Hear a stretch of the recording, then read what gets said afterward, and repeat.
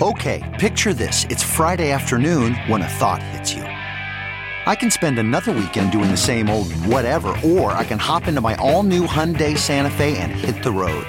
With available H-Track all-wheel drive and 3-row seating, my whole family can head deep into the wild. Conquer the weekend in the all-new Hyundai Santa Fe.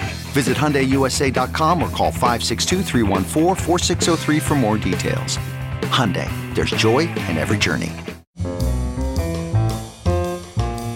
This is Merriam-Webster's Word of the Day podcast for Sunday, August 1st. Brought to you by the new Merriam-Webster's Advanced Learners English Dictionary, designed for students and teachers of English as a second language.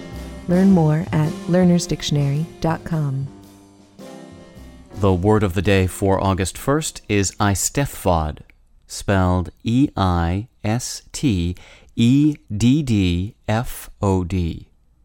eye-STETH-vawd is a noun that means a usually Welsh competitive festival of the arts, especially in poetry and singing.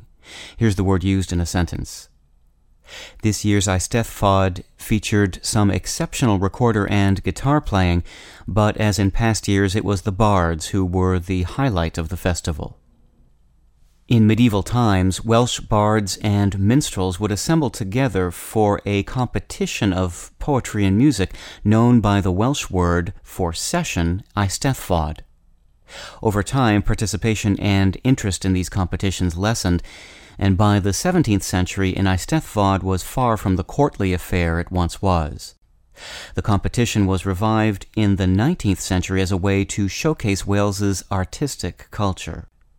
It was also in that century that an official council was formed to organize the annual National Eisteddfod of Wales, an event held each summer alternately in North or South Wales.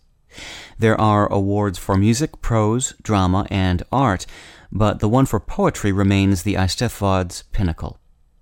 With your word of the day, I'm Peter Sokolowski. Visit the all-new learnersdictionary.com, the ultimate online home for teachers and learners of English. A free online dictionary, audio pronunciations, custom study lists, and interactive exercises are available now at learnersdictionary.com.